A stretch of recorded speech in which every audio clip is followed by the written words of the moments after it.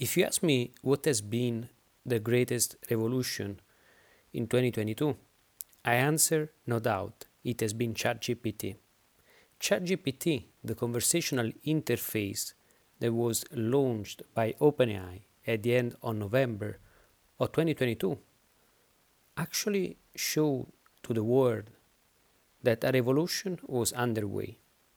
And I'm 100% in agreement with that because ChatGPT is going to enable the next business and digital industrial revolution.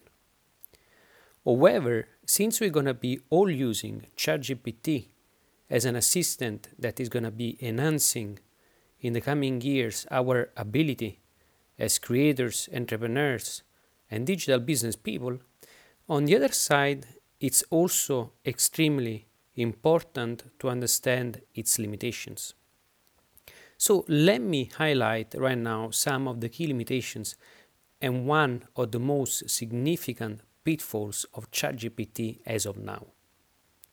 So I asked ChatGPT to tell me what is 4-Week MBA, which is the blog where for the last decade I've been researching business topics. Now, the interesting part is I did it with a slight difference. I asked it to cite the sources. So I told it to list the references that the ChatGPT conversational interface was using to actually tell me what 4-Week MBA was about. Now, the interesting thing is, in most cases, ChatGPT is not going to give you the sources. Actually, by default, is not going to give you the sources, which I think it's a huge drawback because a conversational interface that is able to provide a lot of information, one of the first things that it should actually give you are sources. Instead, if you want to actually get a list of sources for the information that it is providing, you need to actually prompt it in a way that the machine is going to give it to you. This is known as prompt hacking, meaning that you need to rephrase your question in a natural language format that makes the machine actually provide a list of sources. Now, I was lucky the first time, as when I asked what is 4-Week MBA and asked it to actually to list the sources, ChatGPT did that right away. The interesting thing, it actually seemed to get it right, meaning that it actually said what 4-Week MBA was about, and I'm attaching the picture to this podcast episode. On the other side, when you look at the sources that the ChatGPT conversational interface provided, you realize that those sources were made up. In other words, the information provided as an answer did make sense compared to what 4-Week MBA does provide. On the other side, of the 3 sources that listed in the answer, 2 actually were made up. Indeed, one source was 4weekmba.com/syllabus, and another one was 4weekmba.com/product, as if on my site I had those 2 pages, which I never had. So what's going on here? What's happening? Why is ChatGPT doing that? And let me show you why this is a huge drawback, and you want to make sure that you understand this limitation in order for you to use at best this sort of tool. The interesting thing is ChatGPT is a machine that is meant to actually provide you an answer that needs to make sense. So the machine on the other side is not conscious, it doesn't understand what's it doing. It's actually trying to give an answer that makes sense from in terms of actually projecting the next word in the phrase that is generating. In other words, it's an answer which is statistically correct because it actually makes sense from a grammatical and also from the meaning of the answer that ChatGPT provided. So to give an example, ChatGPT said 4-Week MBA is a website and online course that provides business education and training.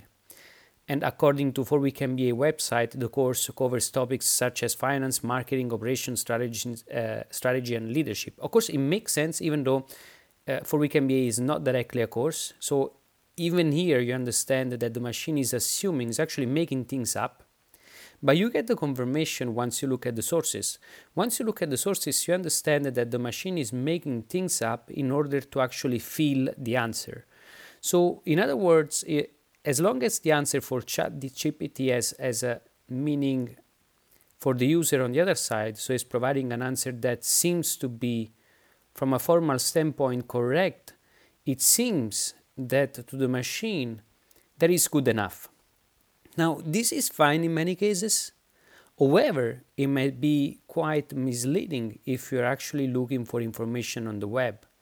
So if you're looking for information about things, people, or companies, or whatever, actually ChatGPT is not the best tool to use it. And of course, I mean, if you look at ChatGPT, as soon as you open it, it tells you that this is a limitation. However, for what I've seen so far, the way the tool has been used, for many people that do not understand that in many cases ChatGPT is making stuff up.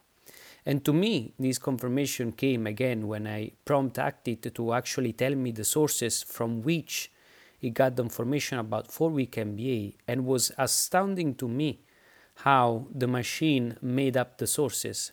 In other words, when you go to, let's say, a university online website, it makes sense in most cases to find this information in a folder of the website which is called /syllabus.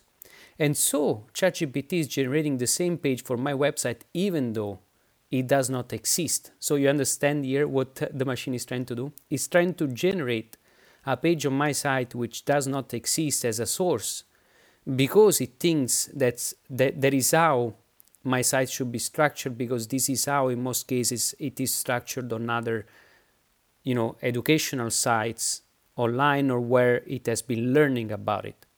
So you do understand that the main aim of ChatGPT is not that of providing you an answer based on the sources that it finds. It's the opposite. It's actually making up the sources as long as it can provide an answer. So this is a huge limitation. And so it shows, first of all, that AI-generated content right now is in many cases not factually correct, because this is not the aim of ChatGPT. ChatGPT aim is not to give you factually correct information. Key to understand. A second element is this might generate a misinformation wave if it were to be employed at scale. I already highlighted in a previous podcast episode how the biggest threat for Google right now is not really just the positive side of ChatGPT, meaning what ChatGPT can really do.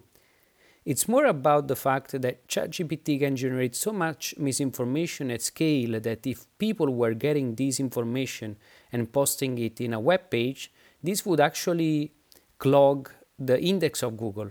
Because of course, generating content, AI content, is much, much faster, 10x or probably 100x faster than generating human content.